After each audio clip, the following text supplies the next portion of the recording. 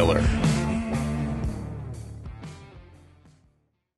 On this week's episode of Tiger Turf Talk, we host Mr. Jim Butter, the head groundsperson for the Rugby Football Union.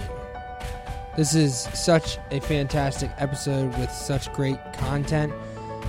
We get into different aspects of what it takes to be a professional, how one can become successful through strong work ethic, and what it takes to maintain a rugby pitch at the highest level in one of the most iconic stadiums in the world, Twickenham in London. Mr. Butter was phenomenal. He helped us understand what it takes to push through the adversity and work hard and learn how important it is to have a positive outlook, not on just yourself, but on the entire crew that you're working with. And to understand that when it comes to the personalities and the needs of your workers, how much a role you play as a leader. He dives into different experiences he had in his past, how he worked through the night in Egypt when he was working with a consulting company, because his workers were unable to eat during the day because they were practicing Ramadan. It's phenomenal to listen to, and it's something you guys don't want to miss. It truly was an honor to have him on, and we cannot thank him enough for everything that he's done for our kids. We had an absolute blast, learned so much about turfgrass and what it takes to be successful at the highest level. We hope you enjoy this episode of Tiger Turf Talk. Good afternoon, everyone, and good evening. We have a phenomenal guest on today. We have the head groundsperson of the Rugby Football Union, Mr. Jim Butter. Again, I said both names wrong, so I apologize for that. How are you doing today? I'm all good. I'm good, Joe. Thank you very much. Well, we can't. You're right. I told you it gets worse every time. I was going to say, you just pretty much briefed me on how bad these intros are. And I know. I apologize. Usually delivered. Hey, I got the Rugby Football Union. That's one part, right? The boss will be happy. My boss will be happy.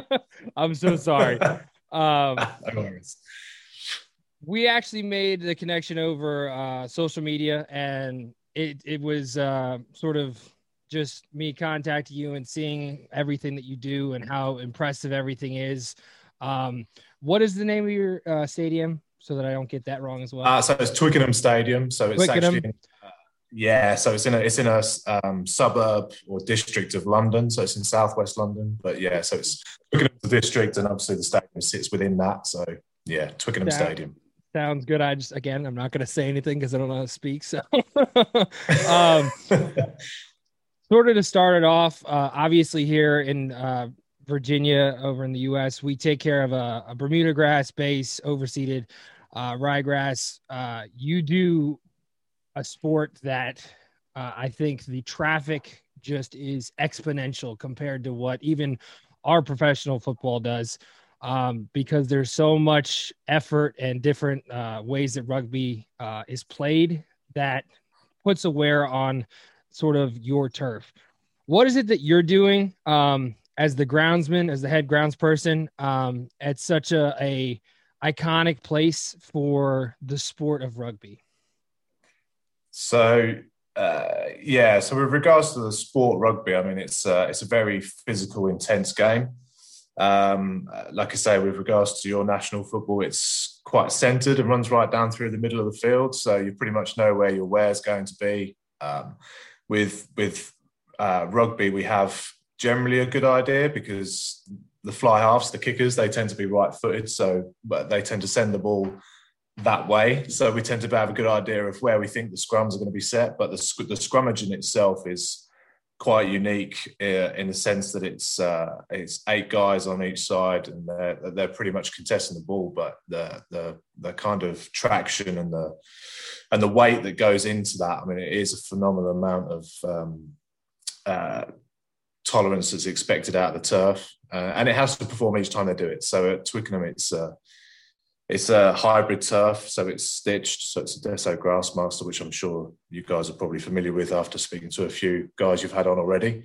So the structure's there, so it's sound, it's safe as a surface. It's actually just trying to keep the grass and aiding it to recover after those usages. So it's I'll probably say that's probably the harshest part. They tend to train quite intensively as well. So we have what's called captain's runs.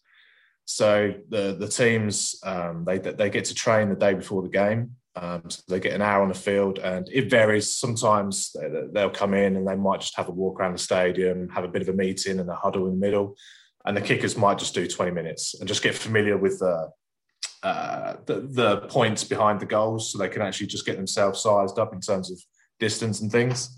And then you get, for instance, like England Rugby, the head coach really likes to have reasonably intensive sessions. So that includes the captain's run. So they'll come out for an hour and they will go for it. So it's quite an intensive session in that sense.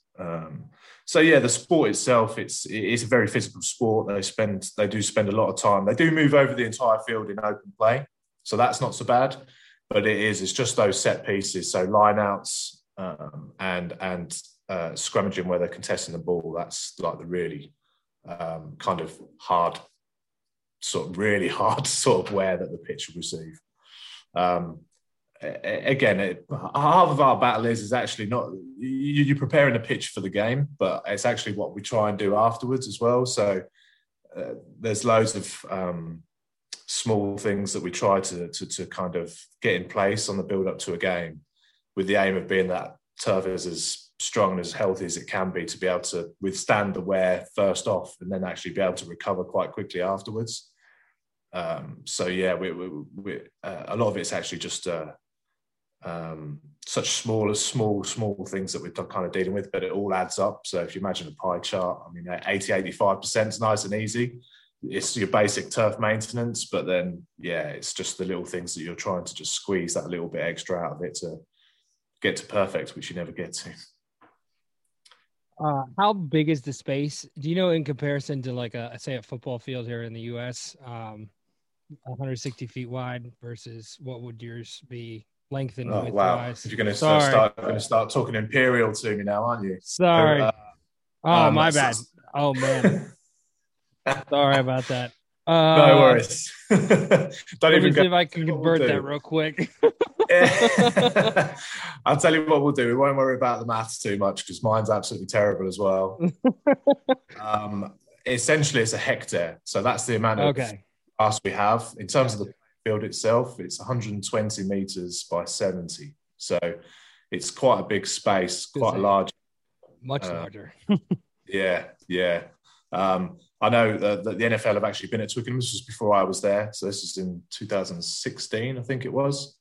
And you could actually see that they obviously had to make the pitch a lot narrower for your guys to smash it up. Just run right down the middle. Absolutely. Yeah, absolutely. So you were sort of talking about it right there. How did you arrive at this position?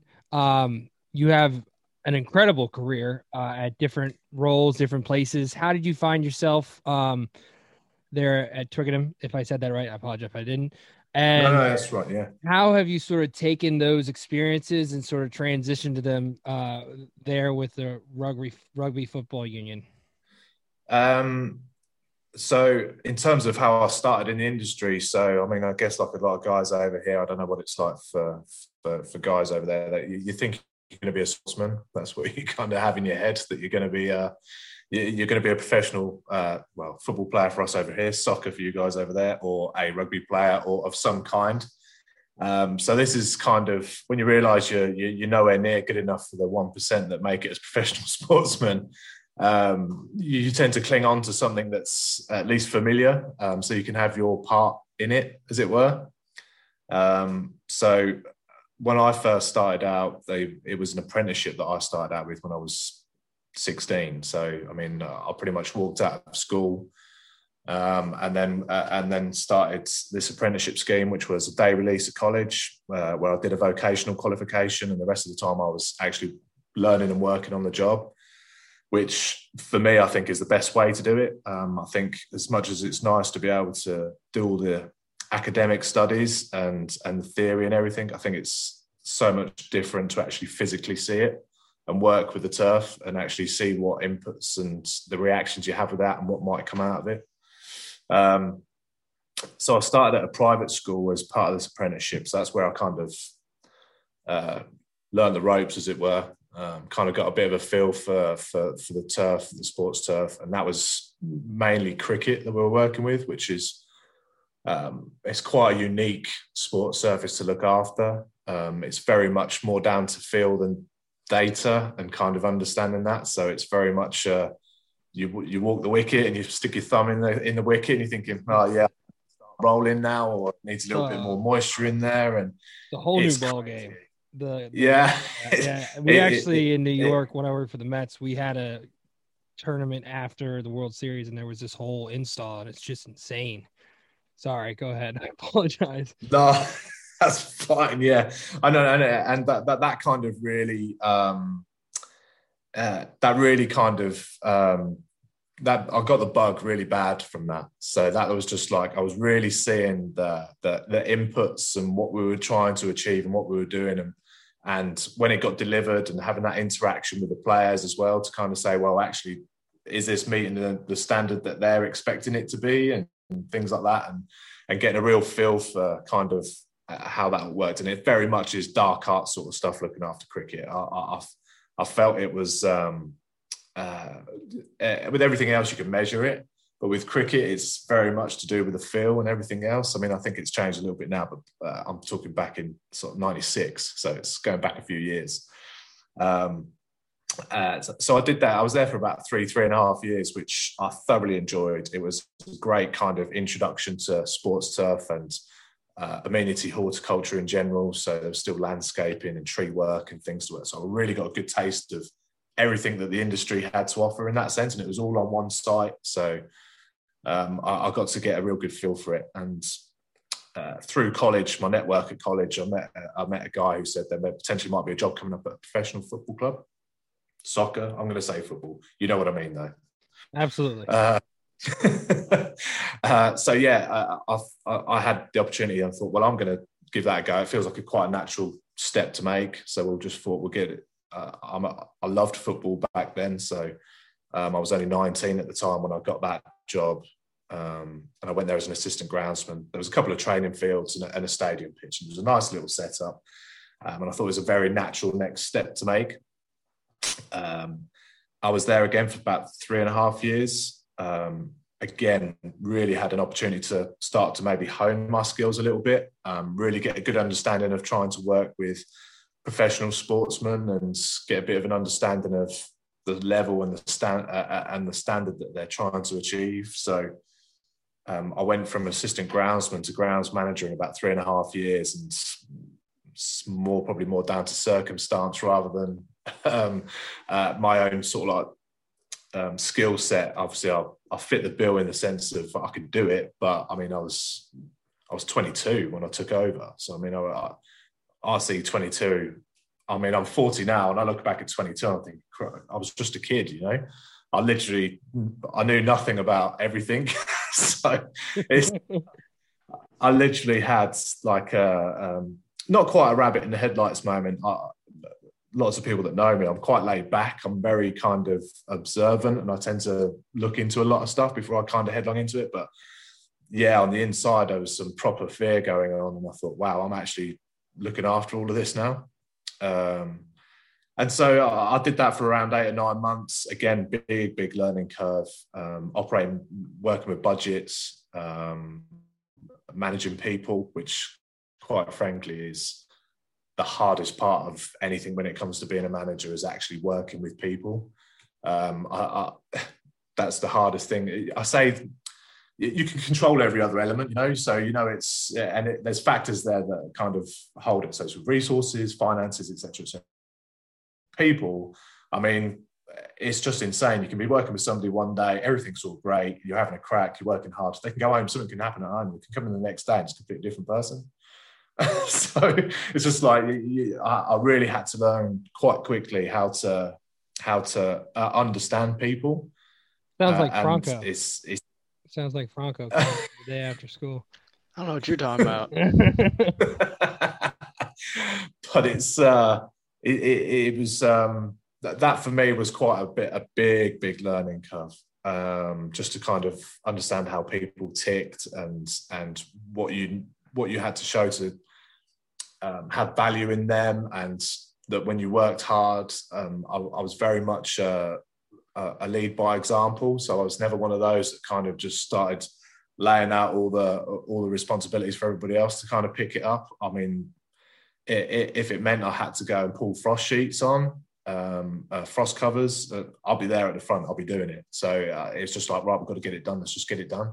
And then I found that was probably the best way to work, because most people just bought into the process. You're just thinking, right, let's just get this done and then we can go down the pub. So let's just go get it done. And that sort of most motivating words, I'm sure, life that you have, right? Yeah, exactly. Yeah. Unless you can't drink. Yes, Franco, it's not you. Well, yeah. But you find your vice eventually.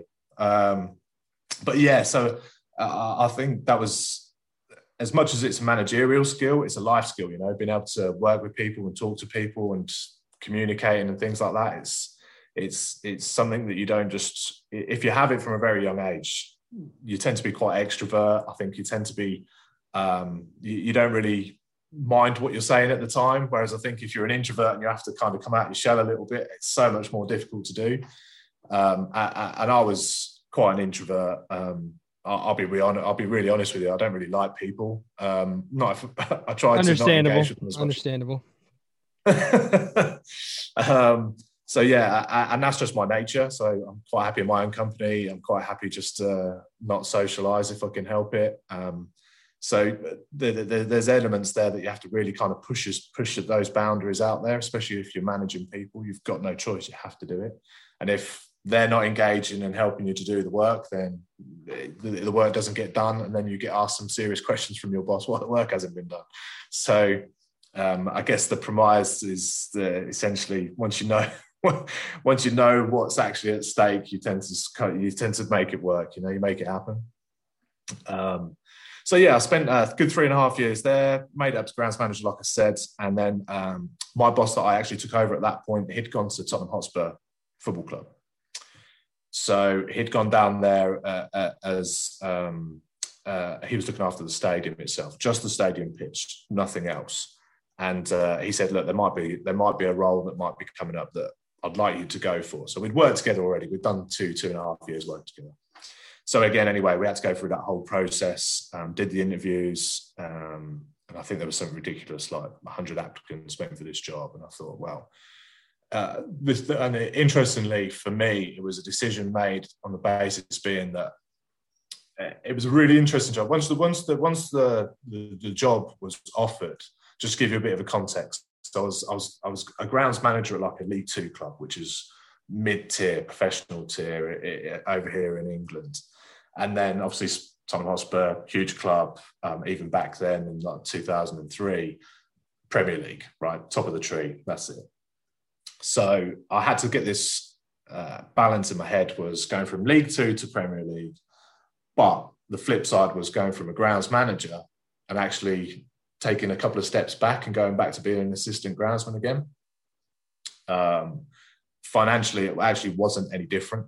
If anything, I was probably going to take a bit of a hit because I don't live anywhere near London. I would have had to, I was commuting in. So that was a decision I made. It was like, right, I'm going to have to just take the hit here because I saw it as too good an opportunity for me personally and professionally to not do. So, sometimes you have to make a choice in life and it tends to like, well, actually, this is the sacrifice that I'm willing to make to see if this works or not.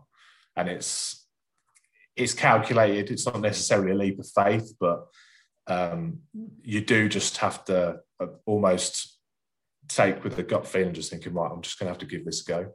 So I got off the job and I took it. So I started in December 2003, which Jesus, that's a long time ago. um, I hear you. I don't know why, but I keep feeling like 2000s are like, yeah, they're right there. It's not that far, and it's now like 20 years. So yeah, I understand. honestly, I listen to some music comes on the radio, and I'm thinking, yeah, absolute banger of a tune, and then they tell me the year, and I have a inside. I really cry inside. Yeah, no, like, I hear you. This is massive hit 2005. I'm like, no, that's not true. That's like a couple years ago. What are you talking about? There's a playlist that comes up on my phone, and it says the hits from the 10s. I'm like, oh crap, it's the 20s. I didn't realize the 10s are over. Yeah, absolutely. Yeah. So yeah, the whole context of time, 2003. Jesus. So yeah, anyway, I went down there, and again, this was the previous club. It was what was called a fibre sand construction, which I'm not sure if you guys are familiar with. So it was a very early form of reinforced brute zone that we had over here in the UK. So essentially, it was a very coarse sand, and it had fibre ameliorated into it, but essentially it was levelled out, flattened down, and then they seeded into it. Absolutely great when you had grass on it. As soon as the grass started to wear out, the moisture management became very difficult, and it tended to fluff up and kick out. And then we had all manner of issues once we started to lose grass coverage. Moving to Tottenham Hotspur, that's when I had my first experience with the Desso Grassmaster, so a hybrid system. 2003 was 2003 was BL before lights, so we had no grow lights in 2003, and so White Hart Lane, which is Tottenham's old stadium, obviously they've built and moved into a new one since. It was actually not a big stadium in terms of its capacity. It was only 37,500 capacity. But the actual proximity and the build of the stadium, the stands were really, really close to the pitch, like really close. So essentially, I think if you could stand on any of the white lines, and I think if you leant over far enough, you could actually just touch one of the fans in the front row. So that's how close it was. Absolutely brilliant for atmosphere. Absolutely epic for atmosphere. Really, really bad for growing grass. It was probably one of the most hospitable places I've ever grown grass. And I've been in quite a few stadiums now, quite a few different climates, extreme heat, extreme cold, etc., etc. White Hart Lane was just a battle every day to keep grass coverage, to the point where it actually kind of, you were getting sleepless nights trying to think, well, hold on a minute, I know I'm just going to start losing grass here. It's like inevitable. And there was nothing you could do about it before the lights came. You were literally just watching this pitch slowly deteriorate, and there was absolutely nothing you could do. If anything, you had to do less to try and maintain the grass coverage, because every time you took traffic on there, another grass blade fell off and then a plant died. It's like, wow, this is going to be a painful winter again.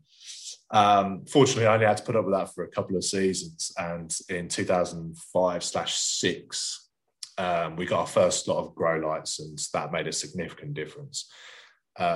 We tended to find our south end, for whatever reason, never really kind of even established itself. So we tended to find it grow, and then it was trying so hard to just stay alive that it never really kind of established itself. So with the grow lights coming in, that made a big difference. 2003 went as assistant groundsman. By 2005, I was stadium head groundsman, and then I held that role until White Hart Lane shut in 2017.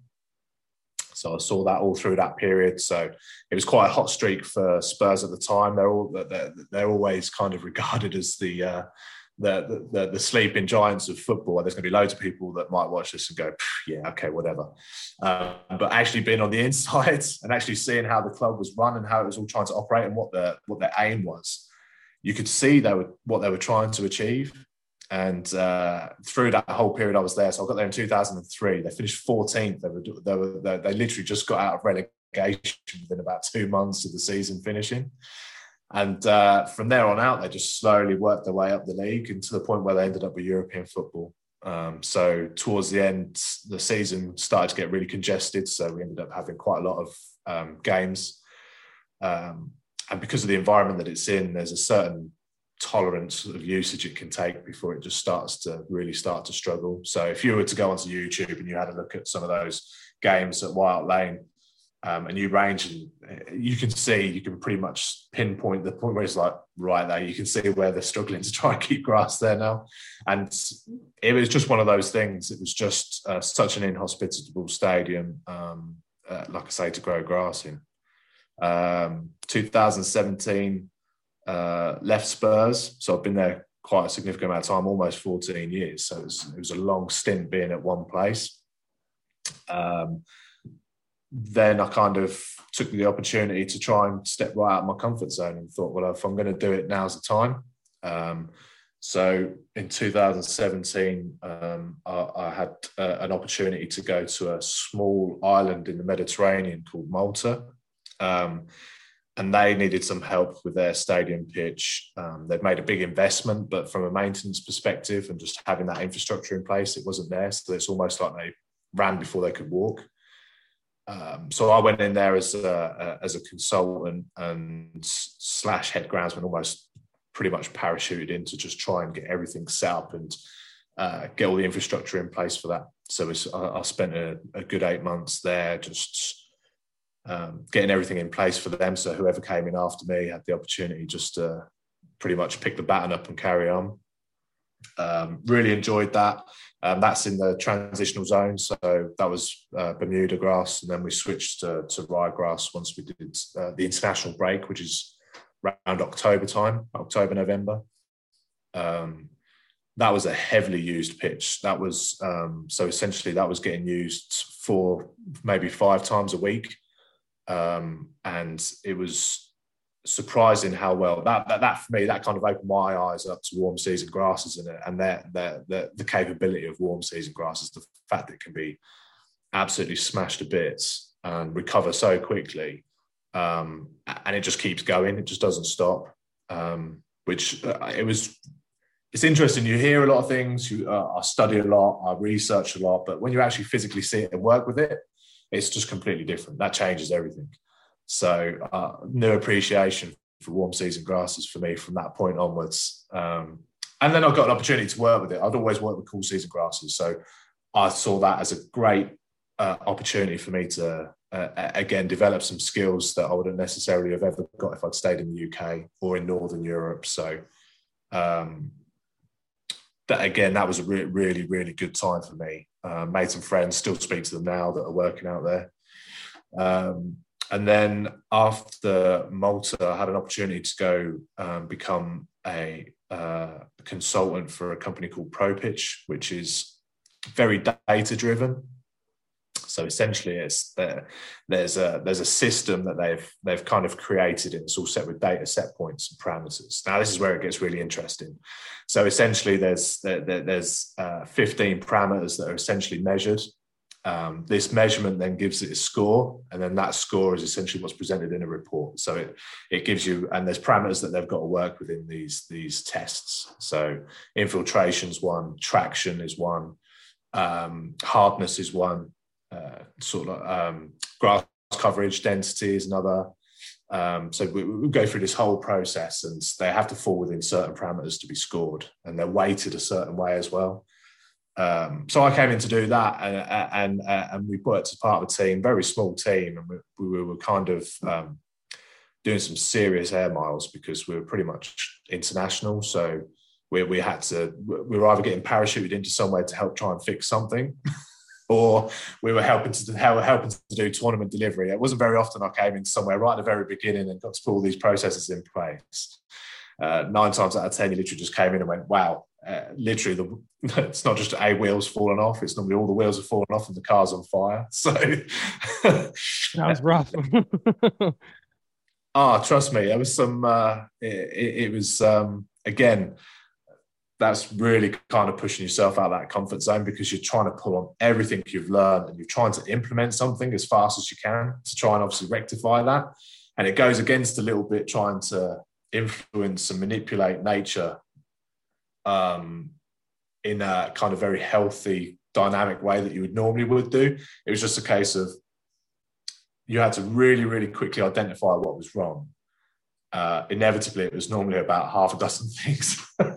And you had to literally just prioritize, right, where do we start? What's the easiest thing to fix first? And you literally just went through the list. And if you had 2 weeks to do it, you had 2 weeks to do it. If you had 6 weeks, you had 6 weeks. So that was some of the things that we kind of had to work with. And then the other part of the job was going around and carrying out assessments that people had asked for, and whether that be through third parties that just wanted to get a bit of an idea of what that pitch was performing like. And sometimes it might be a case of if a construction company, for instance, had a pitch built and then there were some issues, i.e. from the maintenance side, then we might get asked to come in and carry out an independent assessment just to see what the actual issues were, if there were any. And on the flip side of that was tournament deliveries. So we were kind of part of the group that was awarded the contract for the UEFA finals. So UEFA Champions League final, the Women's Champions League final, the Europa League final, and a Super Cup final. So we kind of basically worked in, we got parachuted in. We got to work with the grounds team for the entire year. So as soon as it was announced which venue got it, we engaged with them straight away. And then the whole idea was that we just kind of supported and advised UEFA and the groundsman on behalf of UEFA to make sure that pitch was delivered for the finals. Again, that was a crazy time. So we had that. We had the African Nations Cup in Egypt. We kind of came in there with the idea that we were just going to help grow a pitch in, and we ended up staying and doing the whole tournament. So it was, we were thinking was probably about 3 or 4 weeks work where we can just train the guys up. And that was a big part of what we were trying to do in terms of the ethos as a company. We weren't just going in there and just saying, right, you need to do this, you need to do that, and never giving them whys and hows and whens, just literally just kind of plow in there and do it. Whereas we were going in there, sometimes we were going in there and training staff how to best practices and things like that. So essentially they're self-sufficient. The idea is that we can walk away and they can just carry on. So it's just implementing those, our skill set and our knowledge, and impart that onto them and kind of fast track them so they can at least look after the surface that they've got. Like I say, the Nations Cup was crazy because, again, that was initially how it all had to be done. It was a very late awarding. So essentially the African nations, they all vote who was going to have this tournament. And they'd gone and selected a country, and then they went back there to review it like a year out. And it's like, you're not going to be able to deliver this tournament, are you? So they had to cast the vote again, and Egypt was awarded it. They had 6 months to deliver this tournament. So we literally went to the Cairo National Stadium, which is the big one where the final was held. And we were helping Tarkit, who built this, a Grassmaster. They'd installed one in this Cairo Stadium, and they needed help doing it. So we went in there with this one, and then it was just like, yeah, we've got a tournament to deliver. So as a support for the contractor out there in Egypt that had installed this, we trained the staff. We sat there through the entire tournament to make sure the pitch was as good as it could be. And the way it had all gone about, Bermuda was stitched in, kind of sewn into the hybrid. And it was a bit too early. It was a bit too cool. The Bermuda was like taking forever to establish, which is ironic considering we're in Egypt. I mean, it's like literally red hot for like 8-9 months of the year. It's just the time we decided to try and get Bermuda to go, just too early. So we overseeded with perennial rye. And then we had to take that all the way through the summer. So we're working with perennial ryegrass, and it normally stops metabolizing. It's normally going into shutdown probably around 32, 34 at an absolute push on odd days. We tried to deliver, we delivered the pitch through a tournament. The nighttime temperatures were 34 degrees centigrade. the daytimes, the daytimes were closer to 50. So we were kind of really forcing ryegrass to do something it did not want to do. But how did you end up combating it? To be honest, I mean, I was struggling with the weather. So, I mean, I don't know how the microcast was dealing with it. I mean, what we tried to do was essentially fail-safe it. So we were using lots of syringe and irrigation to try and cool that surface down. On the flip side, we tried to do that all during the daytime, which sounds a bit ironic, really, because obviously you can have that scorch effect with it all being with that moisture sat on the surface. But because the ET rates were so high, we were finding we were doing syringing probably. We must have been doing syringing every hour and a half, and we're putting around 2.5 millimeters of water on. But I should imagine 65% of that was gone, literally within about 2 seconds. Honestly, it was just gone. So, but it was the safest way to do it. Obviously, doing any irrigation, any watering, and obviously once the sun's gone down, that it just sits on the surface. Then obviously pathogens are just going to love that. I mean, it was warm, wet. I mean, we would have just been in so much trouble if we tried to do it any other way. So, essentially, we just did the basics, 10 out of 10. That's basically what we did. I mean, we just couldn't. There was no room for mistakes. There was literally no leeway whatsoever. If something went wrong with the ryegrass, it was just game over. You'd never get something to re-establish itself during a tournament in time. So yeah, we just had to go for it. It had opening and closing ceremonies. I mean, there was giant glow-up pyramids being rolled around on it. There was a huge carpet rolled out on it, which had all the graphics and everything on. And it seemed like if everything they could do, they would do. But we ended up having to engage with the presentation team, so the guys that were going to do did all the choreography and everything for this thing. We had to engage with these guys, and we had to basically. They were thinking, right, we're going to do 2 or 3 days of rehearsals and it's going to be 5 hours at a time. And it's just like, you have to go through that whole, again, reverting way back when with that communication and talking to people, that negotiation piece, you'd be just doing it for like, it'd be an hour or 2 hours, just to and froing and trying to get them to understand why we're saying it's not a good idea to do that. And then having your ace sleeve and you're just kind of working it where you just say, right, I'm just going to have to call in the general manager for the stadium now. No, Naeem's on your side and said, right, this is where we're looking at. And it's a very delicate process because everybody wants to deliver a successful tournament. And that includes the guys that want to do this opening ceremony. I mean, it's obviously a massive thing for the country. So, yeah, I had to learn kind of, again, that process of just dealing with people. And again, you've got the language barrier as well. So it's kind of broken English that's coming back at you. So you just, you're getting stuff lost in translation, which was always quite interesting. So you'd be like, oh, yeah, you need to do such and such. And they'd come walking in with something completely different. And you're like, I didn't even say that. I mean, what is that? I don't know what this is. Don't even try it. Nope. Why does no one listen to the groundskeeper, huh? What's with that, you know? Well, they do, but it takes a long, long time for them to understand. And again, it's so easy just to go into this kind of barking mode and just go, no, you can't do this. There's a reason that you just can't do it. And because it's just, you don't want to have to deal with people, but you have to. So you have to really kind of get down to, this is my thought process. This is what I think of doing. It's also how you deliver that as well. So it's so easy just to kind of go, bang, lose your temper and then just turn into this ranting match because they want this and it just turns into this whole loggerheads thing. Whereas if you can say, right, what do you need to do? What's the sort of time that you need for it? Let's talk about it because that's too much for this turf to be able to take it and we need to have it ready for football. And that's the process you kind of go through. So working at Pro Pitch, like I say, getting taken so out of my comfort zone so many times. And you're just thinking, wow, I don't even know if I can do this. But you just do it. And you tend to find it's rather than you stand back and just go, no, I can't do this. I think sometimes you just got to step into the fire and just say, right, let's get on with it. Let's do it. So yeah, Pro Pitch was a crazy 15 months, traveling all over. And then I've got a young family. So I've got like 3 kids and 15 months I worked with Pro Pitch. I probably spent 9 or 10 months of that actually out of the country. So I wasn't even at home.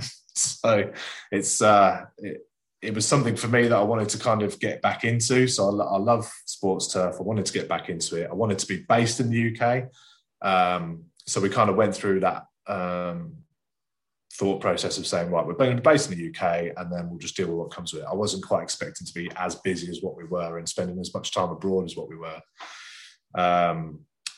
Part of my role at ProPitch as well was helping to develop an app. Again, I know how to tap an app tile on my phone and it opens up and things happen on it. But then to be said, right, we've got to develop an app, and then actually being thrown right in the deep end, saying, right, we've got an app, we need to know what it's going to be delivered, this is the budget, let's get on with it. And it's like, wow, this is interesting. I mean, in my head, I know what I think it needs to look like. Totally, let's do it. I'll just go whip it up real quick. Yeah. Well, and that's another thing as well. Actually, once you've seen the development of an app and how you get from somewhere to a finished product. I mean, essentially, I started at ProPitch in the May. In June, I was kind of engaging with app developers and kind of talking through the ideas and the vision of what I think it needed to look like. Essentially, I left ProPitch in August 19, so it's quite a significant bit of time, but we just about had a finished app. So we had reams and reams of to and froing. We had loads of R&D, trialing. We were just getting through the design elements, all of that sort of thing. And the app essentially is a tool to be able to collect that data. So when you're actually going out and carrying out these tests, you can literally just flick your way through this and punch the data in as you're going. And then on the flip side, once you've done and dusted that, you essentially just say, right, submit. And essentially it spits out a report. It's done, it's dusted. Part of our problem as a consultant was that we kind of had this mantra that if we were ever to do these assessments, we'd try and get a report back to them in like 24 hours. And the old way we were doing it, we had every program open in Windows, and we would just paste specialing from here to there and then taking this graphic from there. We had to pull photos in, and to do one report and have it back within 24 hours. I think we spent 4 hours doing the report. So it actually took us more time to produce a report than it did actually to do the assessment when you're actually out in the field. So yeah, that was a premise with this app. But now what we're doing now is actually that app ended up going, it's essentially going to be offered for people that want to buy kits, and they can actually do the assessments themselves, and they can punch all this data in, and essentially they can monitor the pitch through data their own way. So that was a kind of it was a nice thing to be able to deliver. And when I walked away from that, I thought, well, actually, that's I'm never going to do one again. That's just the way I look at it. It's like not necessarily. It is out of choice. I would never sign myself up again unless I absolutely had full control over it. But the whole process, I mean, it was so frustrating. I mean, I was trying to do it while I was traveling as well. So just to give you a quick example, I mean, I literally flew from London, UK. I flew over to Mexico City. I was working at the Azteca. They were trying to solve some problems there. So I walked straight into a cauldron of fire. Lots of things weren't quite right. Did all of that. Then I'd go back to the hotel room, and at 2 a.m. Mexico time, I'm up having a conversation with the app developer in India. He's on the following day. So I had to stay up to have a 2-hour conversation on some crucial aspects of the app, because obviously we've got deadlines to meet. And I'm up at 2 a.m. I didn't know, sir. I will call you when I wake up. Honestly, but I knew I wouldn't never have the time to do it. So it was really the only viable option I had. Gotcha. But I wasn't very clever the following day. Definitely not. So yeah, and then an opportunity came up at Twickenham. I mean, I flew from Cairo, finished there. I flew to Budapest in Hungary via Vienna because there wasn't a direct flight. So I left at 6 a.m. 6 a.m. in the morning. I was getting myself sorted in Cairo. Flew went to the stadium, did my final checks, said my goodbyes to the lads that are there looking after the pitch, and airport, flew to Budapest via Vienna. Absolutely shot to bits I was. So I'd done 2 weeks straight, 12, 13-hour days. My sleep pattern was all over the place. And then I had to go into Budapest to help deliver the Women's Champions League final. I got to my hotel in Budapest at like 2 a.m. So I didn't even know. I didn't even know what day it was. I didn't even know what week it was, let alone day. Had my shower, laid on my bed, usual. I just started scrolling through the phone, and then the advert came up for the job I've got. It's one of the few jobs that I thought, if there's going to be any job that I'd go for and don't have any what ifs if I don't, it was this one. So I didn't even think twice. So I literally had my shower, checked the phone, and then I got up and opened the laptop up and I applied there and then. So at 3 a.m. in Budapest, after being up for 20 odd hours or whatever it was, I was applying for that job. That's how much of an opportunity I thought it was, that I just, let's get it done, let's get it in, before I get tied up with being busy with trying to deliver this next game, basically. So yeah, I kind of did all that, and then had a couple of interviews that went really well, obviously, and I started in September 19. Had a brilliant first 6 months. It was a World Cup year, so they host a World Cup every 4 years, and it was out in Japan in 2019. At Twickenham, they normally do the autumn internationals, which is England will play consecutive games on weekends through November. I missed that, so obviously because it was a World Cup, they were out in Japan playing, so it was quite quiet. So it was a nice introduction to the job, really get a feel for everything, and then the world went to crap, basically. So best way to put it. Yep. Literally did 2 Six Nations games, which was full stadium. Really 2 brilliant games. England won both of them. I thought, this is it. March the 7th was our Six Nations game. We were looking forward to delivering another domestic game. So they're going to be playing, 2 domestic teams were going to be playing in the stadium in April. But literally 2 weeks after that, it was just, the world got shut down. It was crazy. Yeah. Our students were hired to paint so it was a soccer stadium that had a XFL. It's a different type of football, American Football League that had just started. So we had converted MLS, so Major League Soccer, to XFL football. And then that was like 2 days after that when they said, hey, guess what? You're not allowed to leave your house anymore. It was just, it's still insane to me how it just was like a flip of the switch, you know? Yeah. And to be honest, there's been so many adjustments post that, and you're trying to it's so difficult because when you work in sports turf for so long, and you certainly professional sport, you're completely governed by a fixture list. You've got a calendar that you run by, so you've got your gaps. You work with your gaps. You know what you're doing, and then you can kind of set everything out. I'm a avid planner. I plan everything in terms of my work. I need to know. Yeah, exactly.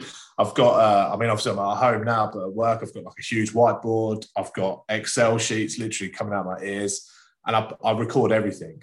But that's for me, so I've got that reference point to understand why something has happened. If something has happened, I can just work my way back and just go, actually, now I can see why that's happened. It's because we did this, this, and this, or it's because we didn't do this. So when that gets taken away from you, and essentially you just come to what our aim was, is that we were going to essentially have the pitch ready, that we can just slowly build it back up within 2 weeks. So when I look back on it now, how we thought anything was going to happen in the space of 2 weeks is beyond me, because here we are. We've managed to, I think we've hosted sort of like 6 games of rugby, 7 games of rugby, all of them behind closed doors, and it took us best part of 6 months before we even had a game of rugby in there. But the premise was that we were going to have the pitch ready to switch back on again within 2 weeks. So that's how we just worked through the entire summer. You guys have had multiple shutdowns, right? Yeah. So we about a few weeks back, we came out of lockdown 3.0. It's been painful. I think it would be not a good sight if there was another lockdown here in the US, but that's just, we won't get into that. No, yeah, trust me. When everybody start questioning their government, No, that happened. Let's keep it light. Ago, you know.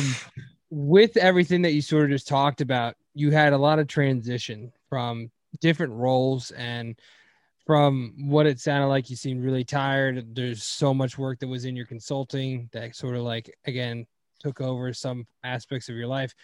What was your sort of decision-making process on those transitions? Like you said, you made a step up, but at the same time, it was a couple steps back because you went from a lower level to the Premier League, and then again working your way back up through that, and then transitioning from what is probably one of the most prominent positions in, say, football in the UK to, again, I mean, I've heard it's beautiful and everything, but again, what was sort of your decision-making process going from, again, such a great position to, again, out of your comfort zone? Was that just sort of something you wanted to try, something you needed to do? If you could just sort of give an explanation of how you made those decisions and what played a role in all of that.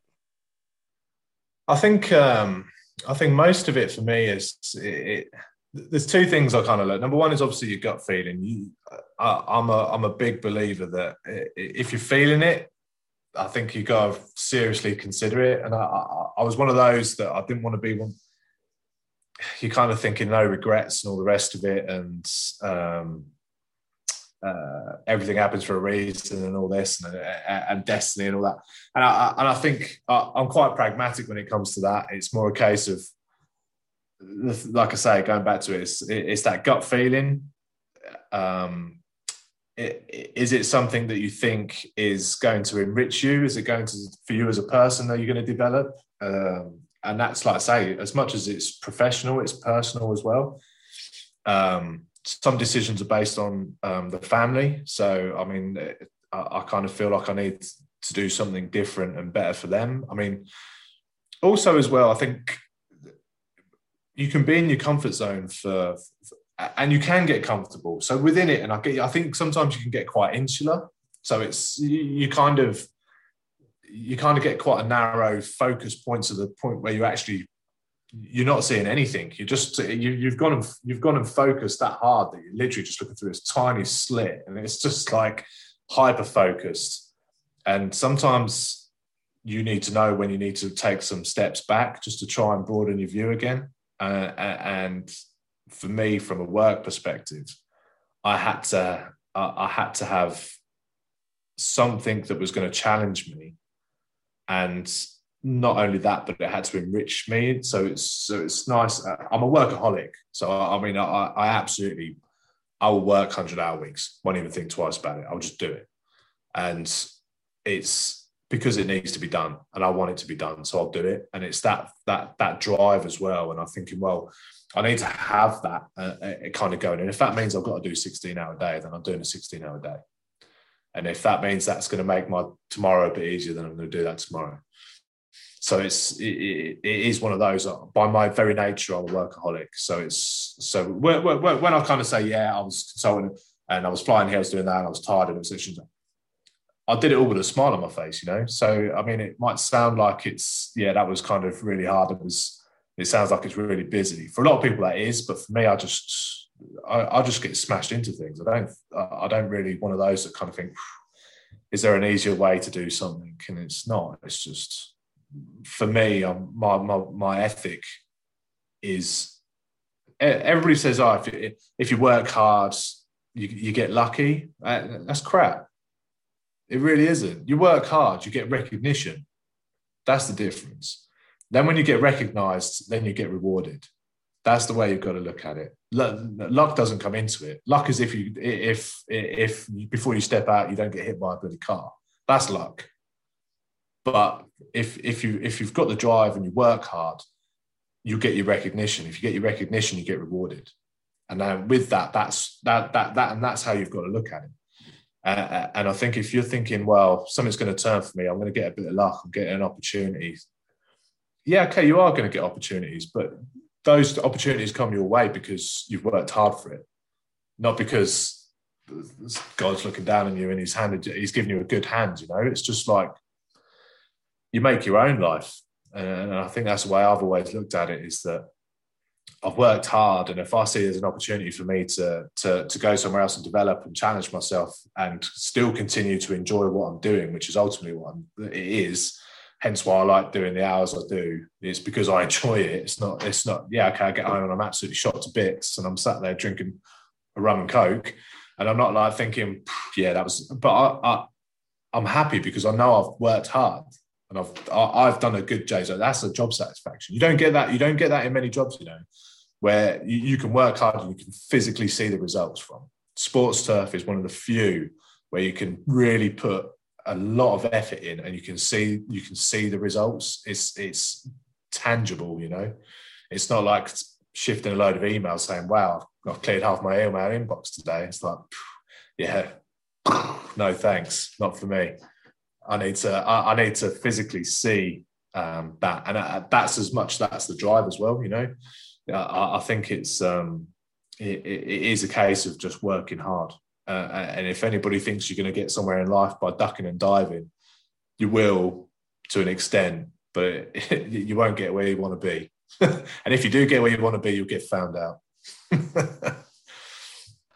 Some of our students who have graduated from our program and are currently attending a university studying turfgrass management want to take what they're learning and travel the world and work at different fields and golf courses worldwide. Can you talk about your experiences of traveling the globe and working on these different turfgrass fields and discussing turfgrass with those different cultural backgrounds and practices for each different pitch? Yeah, so in terms of the traveling and things like that, it sounds really romantic, but it's a means to an end. You need to get there, so jump on the damn plane and get there, right?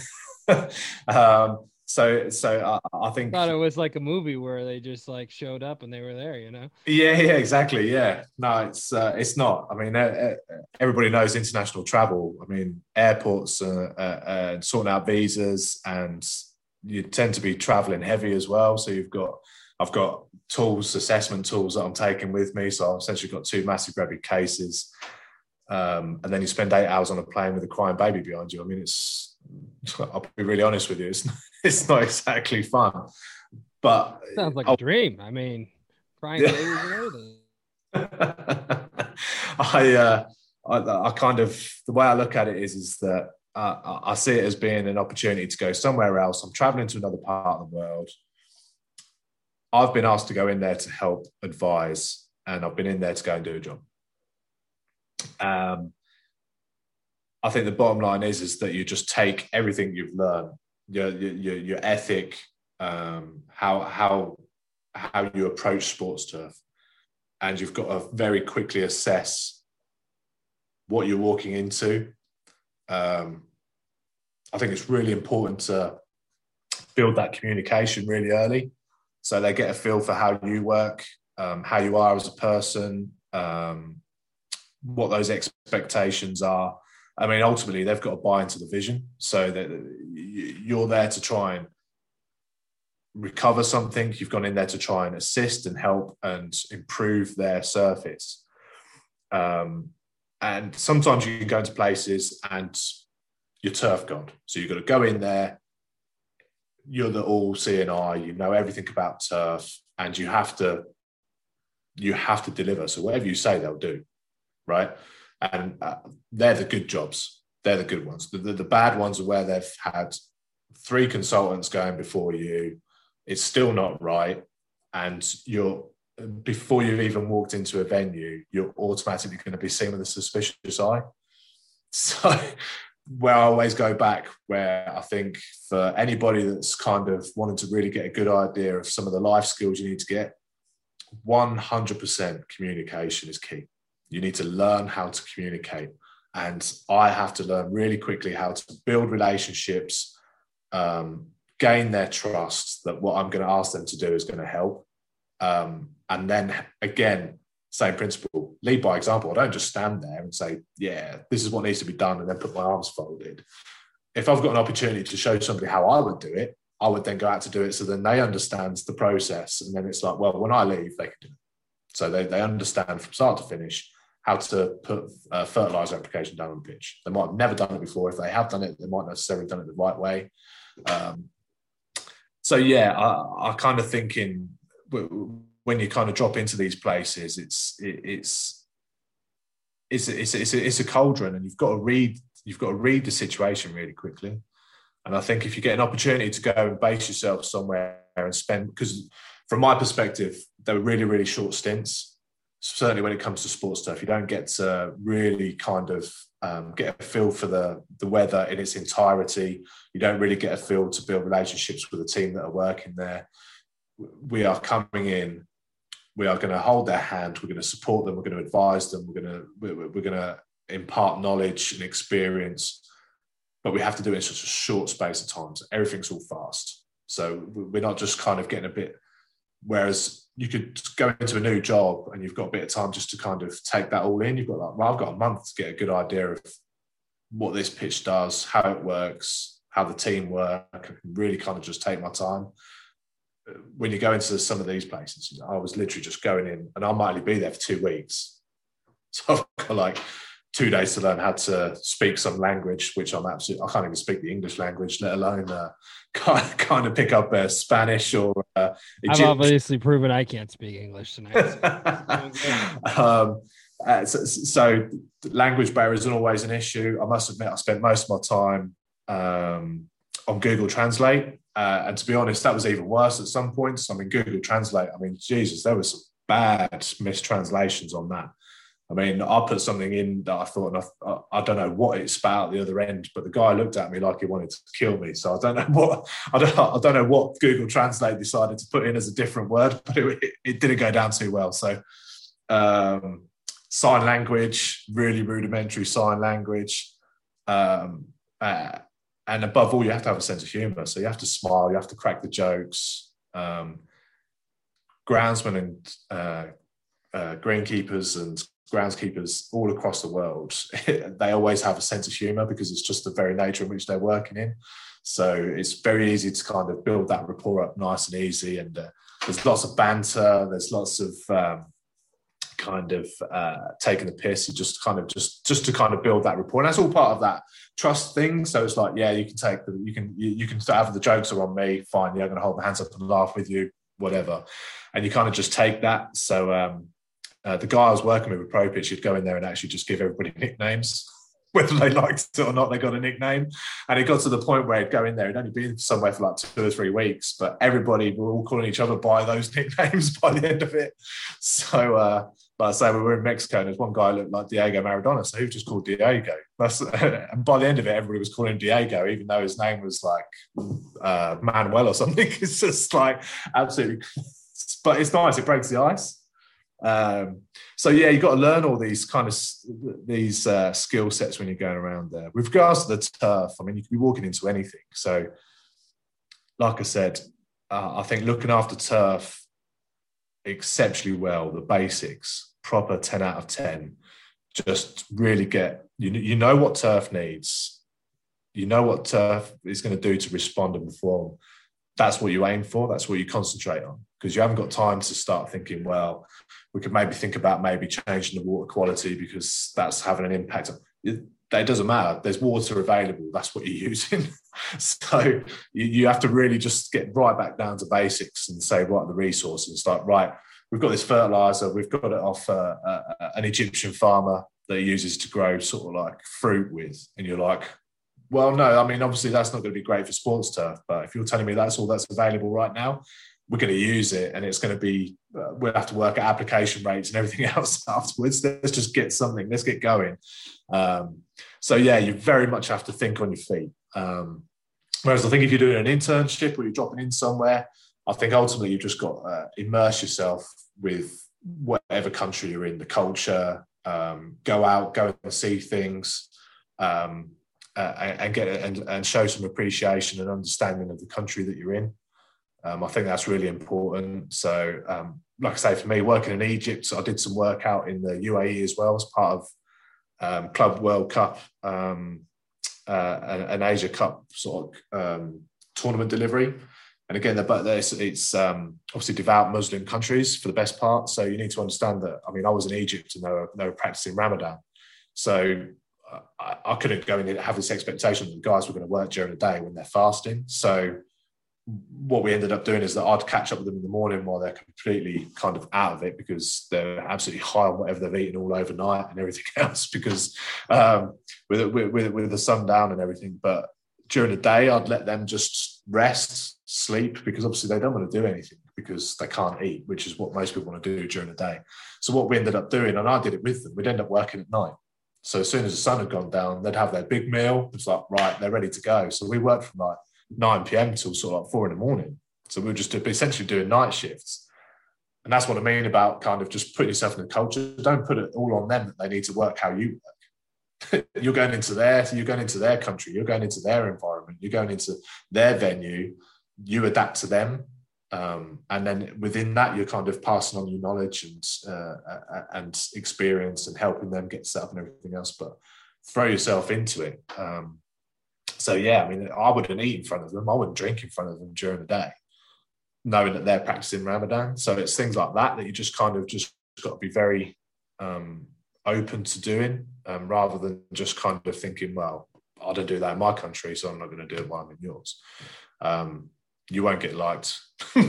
and it'll be very difficult to kind of build any relationships past that if you're going to start going down those sort of roads. So I think it's very good to try and just integrate yourself in and become part of the team ultimately.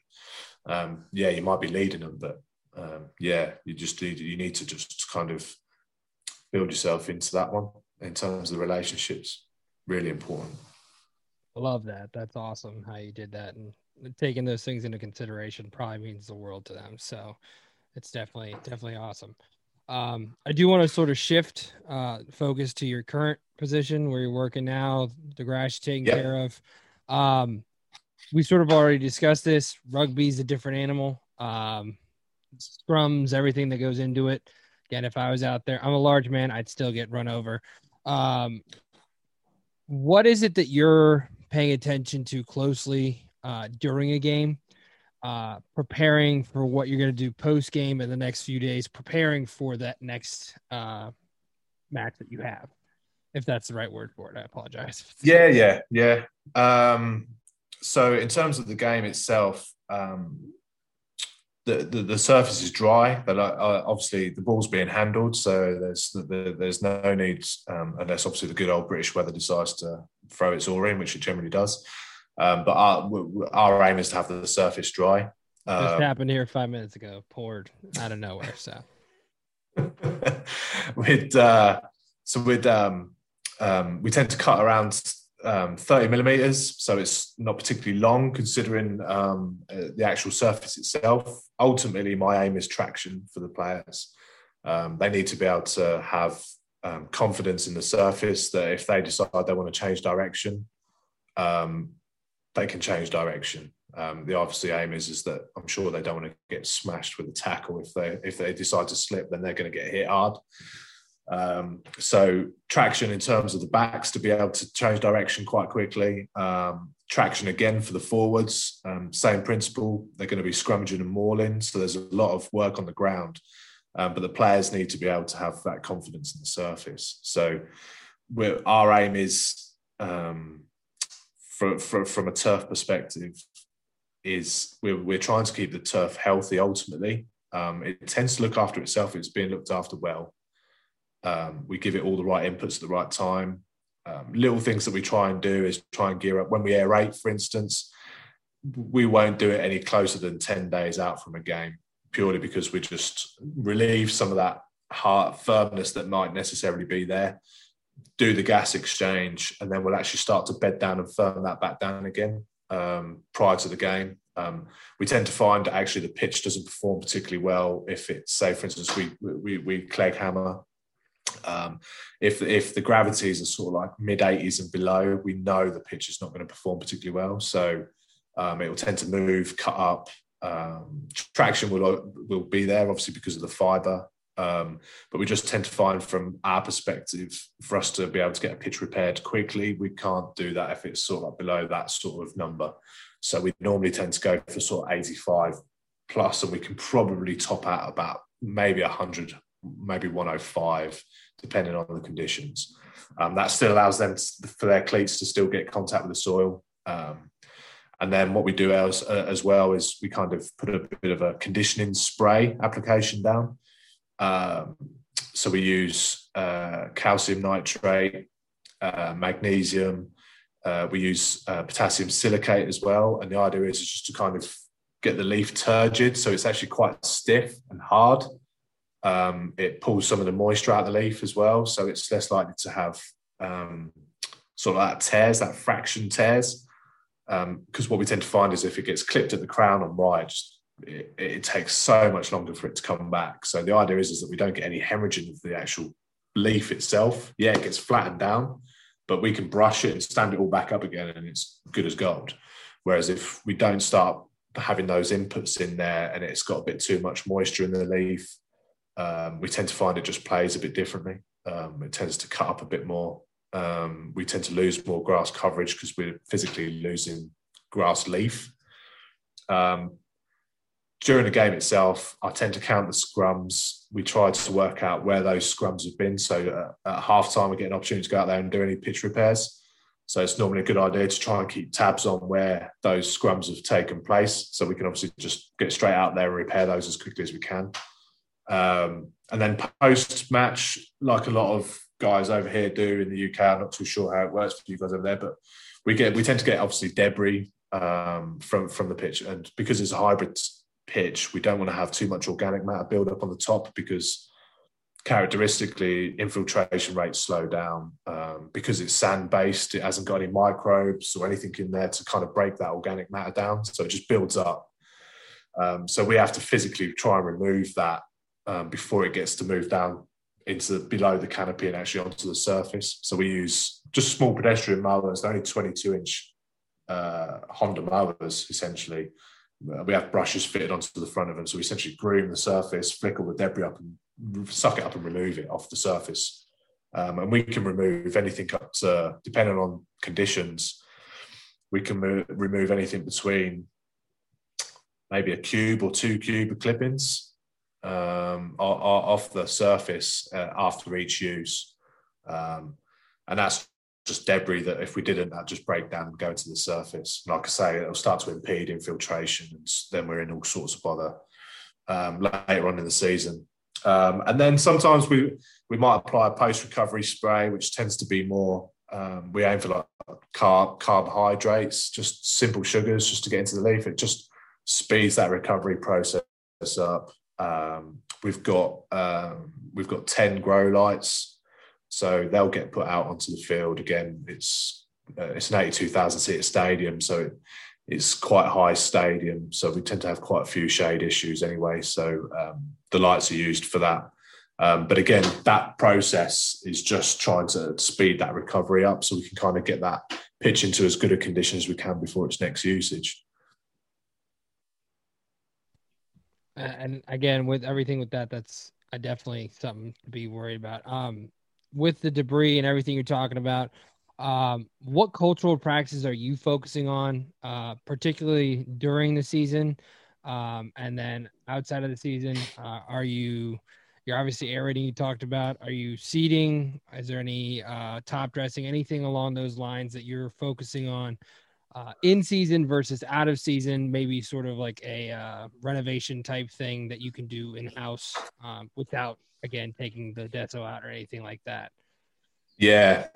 So the Deso Grassmaster, the construction itself, it's kind of guaranteed for 10 years. So essentially, once that construction has been built, as long as it's maintained and is renovated each closed season, that should do a decade, basically. So what we do in the season, my main aim essentially is lots of grooming. So we tend to disturb the surface a lot, even potentially if we've had games on there. So we'd rake the surface, we'd just try and get all that grass stood back up again. I'm not a huge advocate for keeping patterns in all the time. I'd rather have the grass standing up, and aesthetically might not look brilliant, but in terms of its health, it's all stood upright. So we'll do lots of reverse mowing. So we'll essentially try and get all the nap of the grass stood back upright. We top dress. We aim to top dress every sort of like 4 to 6 weeks, and again, that's just to kind of keep the surface fresh and keep the crown clean. Make sure there's lots of air movement around there. Try and stop the algae building up. Again, we tend to find that's quite a nice vehicle for pathogens to move around. So if we keep disturbing that surface and don't let it build up, we kind of stop that environment being created from that organic matter. And we'll do that right through the season. In terms of frequency, every 4 to 6 weeks we'll top dress. Aeration wise, it'll be as and when. Invariably, it depends. If we've got an excessive amount of games, we won't get an opportunity to do it. We'll probably do a deep 30 drain. So we'll probably aim to sort of punch down to maybe 6 inches or so. But generally, we use a Procore, the idiot proof, one of the best machines ever created by man for sports turf. We just ordered one. We're excited. Oh. Hopefully my idiots don't prove it wrong to not be idiot proof. I love you guys. I'm just. Hey, I'm pretty good at that. That whole making sure it's idiot proof. 100%. I can guarantee I'm an idiot and I can operate with you'd be fine. So we aerate probably. The aim is every 4 to 6 weeks, fairly similar. But if we've got an intensive amount of games, we normally have to sit on it, and then we'll just do a deeper aeration post those sets of games. And then what we tend to do, we have our season runs pretty much from August, depending on what we've got games wise. And we'll have international fixtures, domestic fixtures. We've got some sponsors days, so they get, as part of the contractual rights, they get to have access to the pitch. So we're very similar to Carl at Wembley in that sense that we get lots of sponsors that get days on the pitch. So we'll go all the way through Six Nations through February and March. April we'll slip back in and have some more domestic games, and then we go right through to Premiership final, which is the final of the domestic league in England. Then I haven't experienced it yet, but normally there's concerts straight after that. So as soon as they've finished that, we'll have a concert season, which is quite restricted at Twickenham purely because of the licensing laws in the area. So they'll have a few concerts. Then after that is close season renovations, which if you check my Twitter, you can see that we've just done one, which again, the pandemic's just put us all out of sync massively. So we've had to done 2 renovations in the space of like 6 months. It's ridiculous. So you kind of discussed what your aeration patterns and stuff like that are for your yearly basis. Could you discuss your day-to-day operations for you and your maintenance team? So I mean, we tend to, if we're looking at 15 degrees plus in the UK, we're probably cutting every day. In terms of our maintenance schedule from a day to day, we've got the main stadium pitch. Outside of that, we've got 12 acres, and there's all kinds of things. We've got an area which is like a rehab area, which is just outside the stadium. That's maintained by us. We've got lots of hard landscaping that all needs to be maintained by us. I've got an advisory sort of role as well with regards to some of the areas that England Rugby train at. So there's a training facility just outside of London that I go and help out and advise and consult and help those guys out down there. Same principle, we've got another area which is actually in London, not too far away from the stadium itself. Again, just as an advisor, really just to help out as and when needs be there.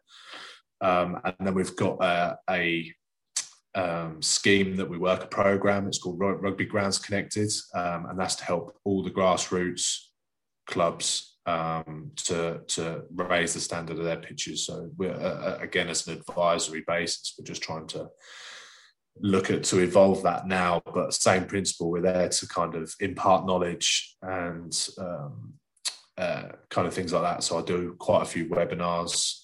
We tend to do sort of like one big webinar every sort of like 6 weeks or so. again, just to kind of go through the process of understanding sports turf basics. And obviously these guys are just volunteers. I mean, they were probably an accountant in their past life before they retired. So they're like 60 and it's like, well, what can I do to kind of keep busy?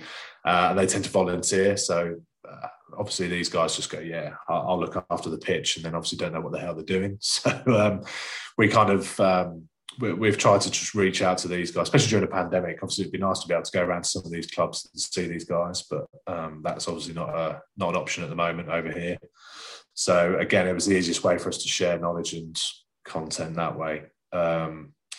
So yeah, that invariably that's quite a regular thing that I'm doing. And in terms of stuff, the day-to-day stuff's slightly different. I think if you look at it from a week basis, so we tend to feed quite frequently, but in quite small amounts. So I try and only give the pitch what I know it's going to need to be kind of healthy and be able to do everything we need it to do. So we tend to layer our nutrition, so it has like an organic and a mineral fertilizer, two separate products, but they'll be applied at the same time. So we'll just lay one down and then we'll lay one straight over the top. So it gets the best of kind of both worlds. And then our spray nutrition, that's kind of a right mixed bag. So we have got a program, but because I've got to know the product so well, depending on that clip rate and how much we're physically taking off, I will adapt to the end input from that. So I won't just go, right, we're going to put 20 litres of this on. I want 20 kg of that going on every 2 weeks in terms of end input. Essentially, I'll measure how much we're clipping off every day, and then I will decide how much N we're going to put on that. So I like to try and be quite efficient in my approach with that. I don't like just putting it on there because I think it needs it. I'd just rather put it on there because it needs it. And again, I'm quite data driven, so that's all my sort. I was to a degree before ProPitch, but ProPitch really kind of rammed it home. Really how important it is to kind of collect data, collate it, and then get a better understanding of what you're doing to the pitch, what the usage is doing to the pitch, and actually try to get better by understanding what it is. I think it's so easy just to think, right, if I do this, this, and this, it's going to do that, that, and that. And I said, yeah, it will do. Like I say, I think the basics of turf, 85% you can get there quite easy, actually, if you do it really well. Once you get to the elite level, we're chasing the rest. So we're fine-tuning everything to gain ourselves 0.5%. We'll take a product out and put a product in to lose 0.5%. And we're forever tinkering. We're never generally very happy either, most of the time. It's a bit of a curse, really. Yeah. And like you were saying just a second ago, with tinkering, trying to gain that edge, sometimes that's through technology. And you sort of talked about it before, the whole BL era. I laughed at that a little bit. I was like, look at that. We have a whole new AD system. Look at that, you know? Yeah. So artificial lighting has become a huge thing, especially in the UK. I think Carl said it best. He said it's shaped like a shoebox, every stadium. You got the nice little, not really any space for you to grow grass the best possible way. Has there been any other technological advancements that you have seen that you have brought in and implemented to your pitch? Even you discussing your app and how there are different things that you can use to measure different aspects of your turf grass. What have you used through the years, and what have you seen recently come out that you would like to implement to get that edge that you're talking about? So yeah, I mean, barring the absolute obvious, which is the grow lights, which for us in the Northern Hemisphere, where our winter days are so short, I mean, my stadium pitch, for instance, if it does happen to be clear and sunny in winter, which never happens in the UK, it's miserable. It's a horrible place to be in the winter. It's overcast, tends to be raining, and it's about 8 degrees. So I call it blah weather. So it's not really doing a great deal of anything, really. So we kind of, the grow lights have been very, very significant in terms of us being able to produce surfaces that we want to produce. I think really regards to maybe not necessarily technology, but I think the industry's approach over here to how we innovate and get better. I think there's been some very, very good relationships built between suppliers, between manufacturers, between companies that want to provide what we want. And I think also our approach to our work as well. We don't. Whereas years ago, we'd just be like, right, there's a spring, summer fertilizer, there's an autumn, winter fertilizer. And if you want something else, we can maybe get something with a bit of iron in it. And you're like, that's what we've got. So that's what we had to work with. There was no other options. Whereas now we've kind of steered and demanded more from those suppliers. And over the last 10 years, I wouldn't say we're completely flooded, but the focus on delivering and producing quality products for us to use, I think, has changed exponentially. So reverting back to what I was saying, where we're coming down to that tinkering and the fine tuning, we can fine tune so much now, almost to the point where you can probably get lost in that a little bit, but it's not a bad thing. I think the fact is that you can all of a sudden say, well, actually, if I just take that 5 litres of that out and I replace it with 10 litres of this, that's going to tick more of my boxes on this particular spray. And then you can revert back and change things back out. Don't think that there's that magic formula. Just think, well, I'll just spray this every week and it's going to be great. Because it won't be, because inevitably the weather will change and whatever you put in there, for instance, it might be a urea based, and then obviously the temperatures start to drop away and you're like, well, hold on, why isn't it working like it was in July? Here we are in December and it doesn't work. Why is that? So yeah, I think for me, I think that suite of products that are now available to the industry is something special. And I think that's really helped us to deliver what we want. And I think as much as it's a reaction from the companies by our attitude towards our work. So if we're saying, well, a company comes in and says, yeah, we've got this product, I think it's going to be really good for you. Like, well, actually, that's not what I want. Companies now will go away and they'll make something bespoke. So they won't just go, well, sorry, this is all we've got on the shelf and that's all you can have. Well, if that's the case, then you're not going to last long in this industry. So time to take a walk and go somewhere else. And that's, like I say, that's a good thing for the industry. We're kind of pushing that now. So, yeah, I think for me, that's the biggest thing. There's some nice things coming along in the pipeline that I think maybe in the next 3 or 4 years will be big game changers. But whether we're kind of there now, probably not. There's a few elements of the technology that's not quite sharp enough for it to be used or put into the application that you want it to be put into.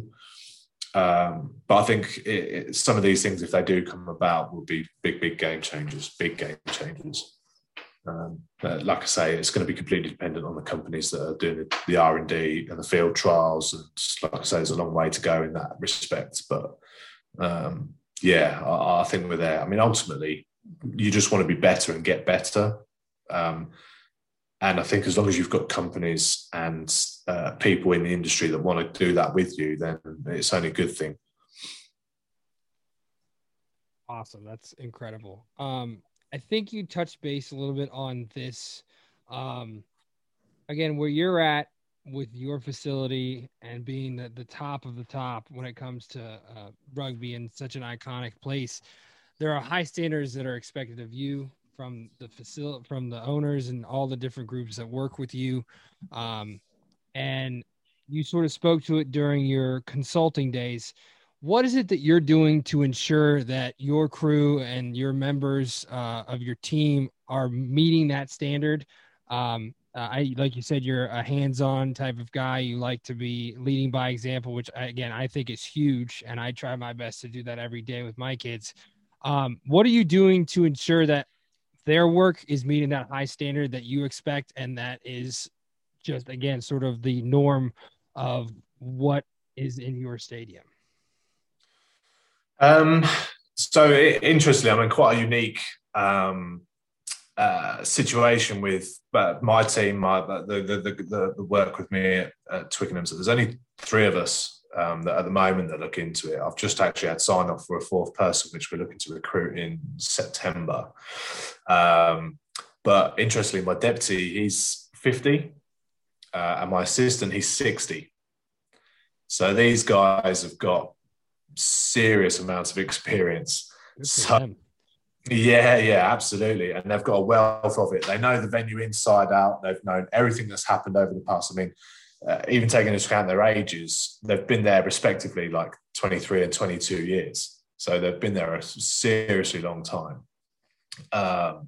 So for me, that's like a whole hive of information, a whole load of experience that I can kind of call on and utilize for us as a team to get better. So if I can understand something, why does that do that? Especially when you come into a new job and you come to a new venue, you've got a good understanding of, like I say, the basics, the core skills that you need to deliver a good service, but you need to know the past and the background. And then sometimes you need to identify and ask the right questions at the right time. But the fact you've got somebody there that's been there for so long, you can basically just say, "Oh, do you know what? Why do they do it like this?" And they'll be able to give me the reasons behind why something's like that. And then within that, I can assess and say, "Well, can we change it? Or should it be changed?" Or I can see why they haven't changed it. So it's given me that ability to be able to assess the situation more. So from that respect, I've got loads of respect for these guys that have been doing it so long and have been looking after this stadium pitch for such a long period of time. Really, really good guys. I really get on them really well. But in terms of like when I came into the role, obviously predominantly came from football. So and Premier League, and everything is right at the sharp ends. You string line out everything. So even when you're mowing, string lines are down, so they're pin sharp. When you're putting your markings out, everything's all strings. You want everything to be pinpoint sharp. You measure everything 8 times and then mark it out once. You go through all this process. So you're right at a really, really, really, really high level.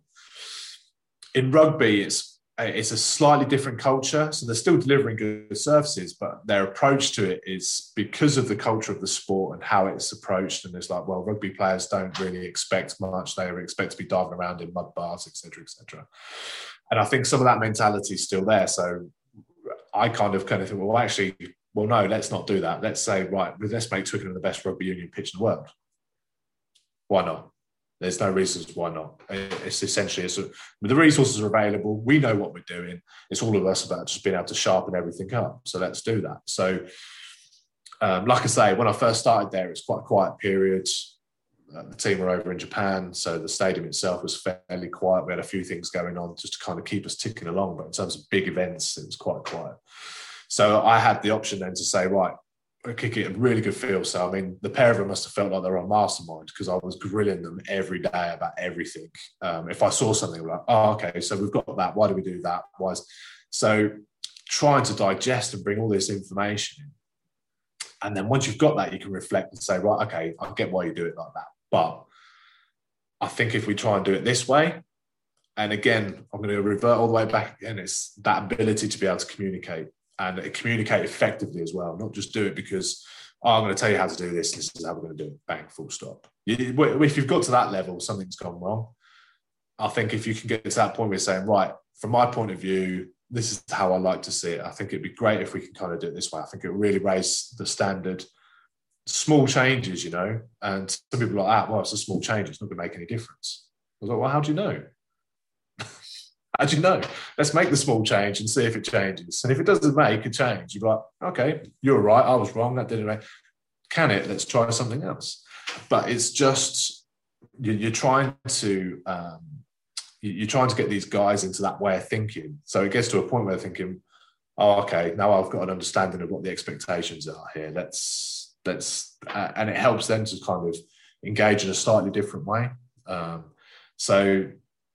To have that opportunity to be able to kind of work with these guys and them helping me out massively with regards to, like I said, their experience of the venue, their experiences, even life skills. I mean, like I said, my deputy's 10 years older than me, but my assistant's 20 years older than me, so they've got vast amounts more experience than I have just with regards to life. So even just some of the general stuff I can ask, and they've probably likely it is they've done it, and got it right or got it wrong, and can kind of give me a bit of a go, give me a nudge in the right direction.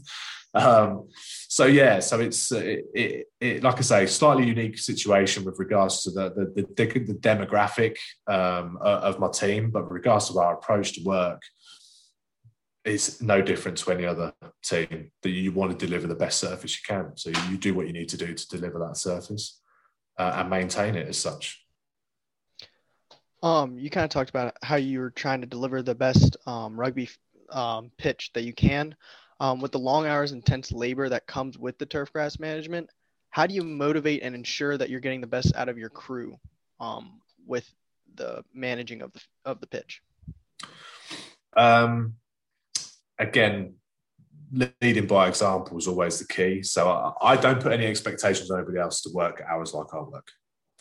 But when the hours do need to be worked, they know that there's an expectation that they're going to have to deliver those hours. So I'm very conscious of the fact that everybody's got lives outside of work. I've got a life outside of work. My choice is that I want to deliver really good, because my outside of work won't be any good, but quality won't be there because I know I hadn't have delivered on the day. So it's that again, my approach to work. Now, everybody's different. Like I say, working all the way back when I mentioned it, managing people is so difficult because everybody's different. Nobody's going to have the same vision as you. Nobody's going to have the same thought process as you.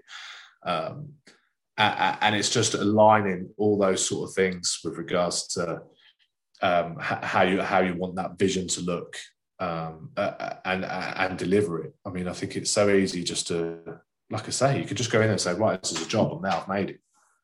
And it's like, well, yeah, it's great, but you're not challenging yourself. It's just like, you've got to the top of the tree, but you still got to be able to kind of reach for the stars, you just got to keep going. And delivering that pitch. And for me, I think groundsmen, groundkeepers, successful ones around the world, they know what they have to do. And it is a laborious job. It does take hours of work to deliver those services, and you can't get away from that. So I think you go into this industry knowing that that's what's required to do it. At the end of the day, most people have been filled out fairly early on when they've realised, oh, hold on a minute, I've just done a 70-hour week and you're telling me I've got to do the same next week because we've got another event to get ready for. It's like, yep. It's like, right, it's not for me. It's like, right, okay. And that's just how it's just filtered down that way. So that I think it's, as much as it's trying to motivate staff to deliver, you wouldn't be there unless you knew that's what you had to do. So I think it's, don't get me wrong, everybody has their bad days. Nobody rocks out of bed with a smile on their face and ready to rock and roll every day, Monday to Friday. It's just, that's not how it works. But on the flip side of that, when you get into work, you've got to put your game face on. You've got to help your team to deliver that pitch on that day. And you do it. You just get into it, and it's not only that though, but it's for your teammates to recognise that you're having a bad day, and to help you. So I think as much as it's to do that, and I had this thing that when I was back at Spurs, and this kind of culture that I tried to kind of bring in, and it's like the brotherhood. So we all treat each other like brothers. So when you spend more time with your crew than you do with your family, you treat them like brothers, and you have the jokes, you have the laughs. But that's Monday to Friday. But as soon as you know you've got a game day on, everybody switches it back. It's professional. Let's get this delivered. Let's get it done. And then once you've delivered it, you get back to the laughs and the jokes and a bit of banter. And like I say, that's the only way you kind of get through those periods where it's really hard work. You need to have people that understand that job is hard. There's no two ways about it. And once you understand that it's a hard job and you accept it for what it is, I think that's half the battle. Some people just don't quite get it. It's just like, wow, hold on a minute, I've just done 70 hours. You're telling me it's going to be the same again next week? It's like, when do I get off? It's like, no, that's not how it works. If it's just something not for you, you go and do it. You go and try something else. I think it's as simple as that. Absolutely. We worked a concert in Pittsburgh. I worked for both the football team and the baseball team. Their stadiums right next to each other.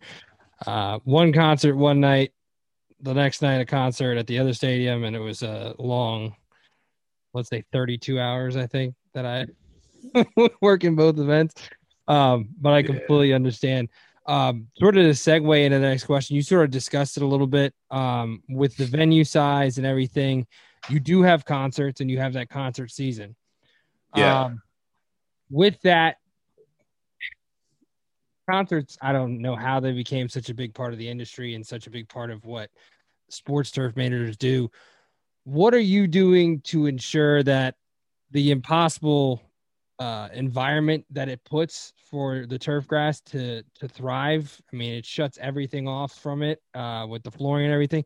What are you doing to ensure that, again, your pitch is doing okay and gets through that short period of time where you stress it out to the point where, again, you have those sleepless nights of, oh man, I need to get this flooring off. I need to get everything out of here so I can start growing the grass again. What are you doing to ensure that it's healthy coming out on the back end of a concert? So this is, I mean, for us in the UK, it's a bit different because the weather's so crap most of the year. Our concert window is so small. I mean, essentially it's just the summer. And invariably what, in terms of a business model that everybody tries to do is everybody's pitching for artists to come to their venues and have their concerts. But we try to finish that it's always going to be right at the very beginning of our close season. So we essentially have completed our playing season. Then we essentially, we've sprayed a pitch with the glyphosate. Then the flooring goes down. Then they host their concerts. They get a good crack at that. And again, that's that model proposal. I mean, you accept there potentially could be a challenge if you were to do something mid-season, but they need to understand the consequences and the costs of that. And 9 times out of 10, once you've actually factored in that profit margin that you would have made of hosting that concert, you've lost most of it by repairing your pitch. So essentially it is almost talk yourself out of hosting the concert in the first place. So we essentially what they do is that we'll spray out the glyphosate. They'll have their concerts, however many nights there are. Once the flooring's lifted, we will essentially begin our close season renovations. So we strip it all off, and then we'll just grow it all back in, fresh pitch, ready for the new playing season. That's awesome because it's definitely something crazy. I remember putting it down. I was like, this is not okay. I'm freaking out and I'm not in charge of anything. So no, that's great. Cause again, we in Pittsburgh, we did, we had removed the sod and we put nothing down. It was just the sand profile underneath it. And we put it in Beyonce's contract. She had to pay for the field. So it worked out just fine. Yeah, I'm sure she's not shy of a few dollars, right? I'd say not. Yeah, still working though. Money makes money, but yeah, no, I think that again, it's all down to that business model. If the business model makes sense, then yeah, you take that hit, and then again, you just get the opportunity to repair post that. But I think realistically, if you can make it work, that you're not compromising that surface to the point where it's not actually ready for its primary objective, then anybody that's running that venue is not doing their job properly. So don't get me wrong, you've got to maximize revenue. You want to make as much money as you possibly can. But why would you do that and have the potential to have a negative impact on your most expensive assets, which are the players that are going to be taking the field? It just doesn't make any sense to me. And again, like I say, in terms of the UK, I think the business model just about works. I know Carl at Wembley's is a bit more difficult for him with regards to how they do that, but by and large, they try and actually make sure that when they're not using it for sport, they have a block that it's being used for something else, rather than having it broken down in through the season, the playing season itself. If you could tell yourself one thing at the beginning of your career that would better prepare you for the road ahead, what would that be? Wow. There's a lot of things I could ask myself that I should have known better. I mean, I suppose the one thing that I've really learned in my 40 years, and if I'm taking it in terms of just work itself, you're never going to have a good day every day. And you have to just kind of take that, and that's just one of those things you're just going to get smashed in the face, and you just need to wipe the blood off, get back up and crack on. And I think it's so easy just to kind of we're in high pressure jobs, right? So we're not having one of these where we just go home, switch the computer off, and we don't worry about it until 9:30 the next day. I mean, I'll go home and then I check the data, the live data that we've got. I've got a camera, so I can check the camera to make sure my light rigs are still working.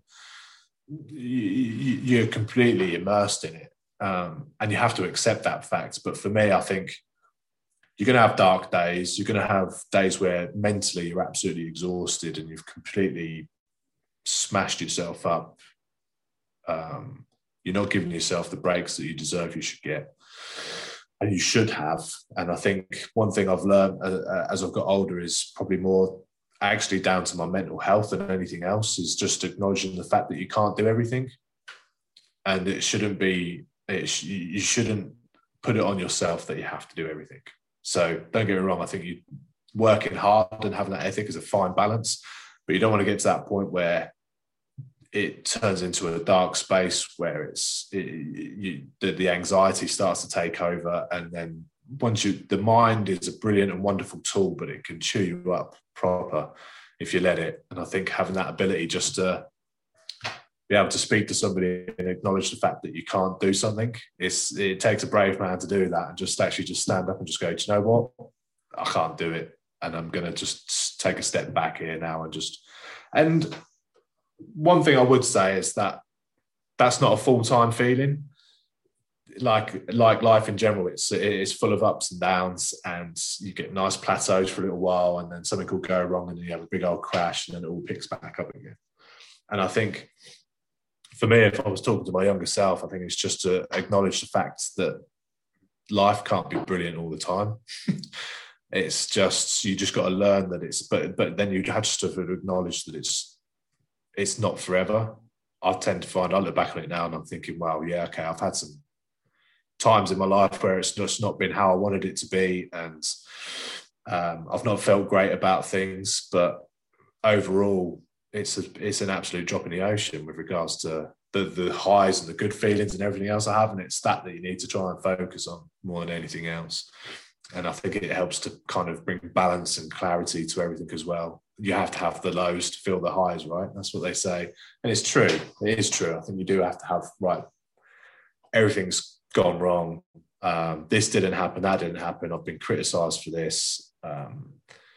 And then you just got to take it on the chin, and you just got to, right, I've just got to work it. I've just got to work the situation. I'm just going to work it out. I'm just going to work my way out of this. And that's my default. My default is to work my way out of things. And it's, like I say, it's worked to date, but I think it's one of those that you definitely have to acknowledge that you can't do everything. That would be my big thing to say to myself, because I was one of those when I was younger. I was still doing 70-hour weeks, but I was still going out every night and drinking. So you can't do that. You're enjoying life at the time, but you can't sustain that. So it's just being able to acknowledge that you need a different focus in life. I've had loads of conversations as well, really, with just having something other than work. And it's difficult in this job because obviously it chews up so much time. But it's really important that you've got a focus other than work. So big change for me was when I became a father. I think when I became a dad for the first time, I mean, that was a proper flick the switch moment. It's just like, wow, it's just like really started to acknowledge now that it's just not all about work. But it's not only that though, but it repurposed what I was trying to do. So where I was doing everything for me, and I wanted to be successful, and I wanted to see how my life went, and aim as high as I possibly could. As soon as I had a family, I did everything for them then. So it just repurposed everything. It was just like, right, okay, now I know what I need to do. And I want to be successful because I want them to have a good life. I want them to also understand that by working hard, you're successful. There's no luck. Sometimes there is an element of, it's not what you know, it's who you know. That's the kind of saying we have over here, where it's just like, sometimes you don't need to know everything, but if you know the right people, you can get somewhere. But for me, I'd like to see that my kids would look at me and thinking, wow, Dad's leaving at 5 o'clock in the morning. He's not coming back till 7 o'clock at night. And he's working in London. And he's doing long hours and all the rest of it. But we've got a nice life. So I can see why he's doing what he's doing. It's like things don't just happen. I'm really desperate for my kids to understand that, because I think they flick YouTube on and think you just have a house with a swimming pool just by blogging. So trying to get them to understand that it doesn't work like that. Oh, gosh. Absolutely not. I have no idea how we have gotten to the point where we make people who film their lives billionaires or millionaires, whatever they are right now. You know, it's insane to me. I don't know how that happened. No, I'm of an age now where I just can't quite comprehend it. I'm happy if I can just find any video on YouTube that actually it enriches me a little bit. But unfortunately, trying to filter through all the crap, it's hard work. Yep. That's probably the best way to put it. So we sort of wrap up each podcast with this question. Especially with it being, I think we're 4 weeks away from our seniors graduating from high school. Do you have any words of advice for our kids, whether they're going for college, university, or if they're entering Turfgrass, if they're entering a different type of workforce? What would be your best words of advice and preparing them for what's out there entering the real world? Wow. Don't be scared to try.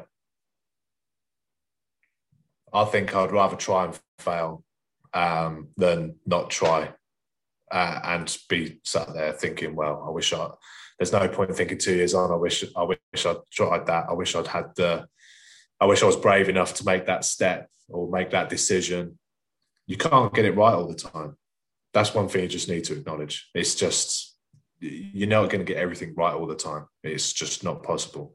So you just have to acknowledge there's going to be some failures, but I'd rather try and fail than not try at all. And I think that's with everything. So if you think there's a qualification out there that you've been asked to do that they think is going to enrich you and you're too scared to try it, or if you're going to be given an experience to go and work abroad and you're too scared to leave home, try it. What's the worst that's going to happen?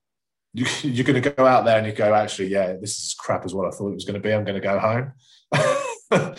It's not the end of the world, you know. But you never know. You might go out there and you think, Jesus, I could live here.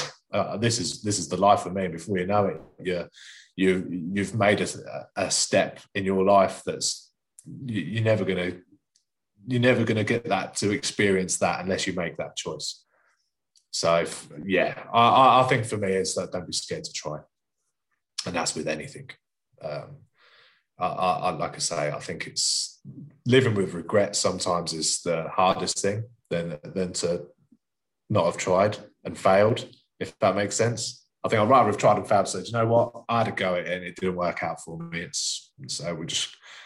Life's not over just because something didn't work. That for me, that's probably the bit of advice I'd give to the kids. Absolutely incredible. We cannot thank you enough for taking the time. It was an absolute blast to hear about everything, and we really can't thank you enough. No, you're welcome. Thank you so much for being on. No problem. Yeah, one thing I can do is talk. I had plenty of time. That's one of the skill sets I've picked up where I used to be a shy kid who didn't want to talk to anybody. But when I get in my flow, I'm quite difficult to there's a few people that vouch for that, so you've just got to experience it. Again, we can't thank you enough. It really helps our kids and with everything we're trying to do. So again, thank you. Yeah, but like I say, I'm on Twitter, so if you want to DM me or anything on that, just feel free. I mean, I've got no issues. If I can find the time to answer any other questions that people might have had that didn't want to ask or anything like that, then knock yourself out. I'll always normally pick up my DMs. So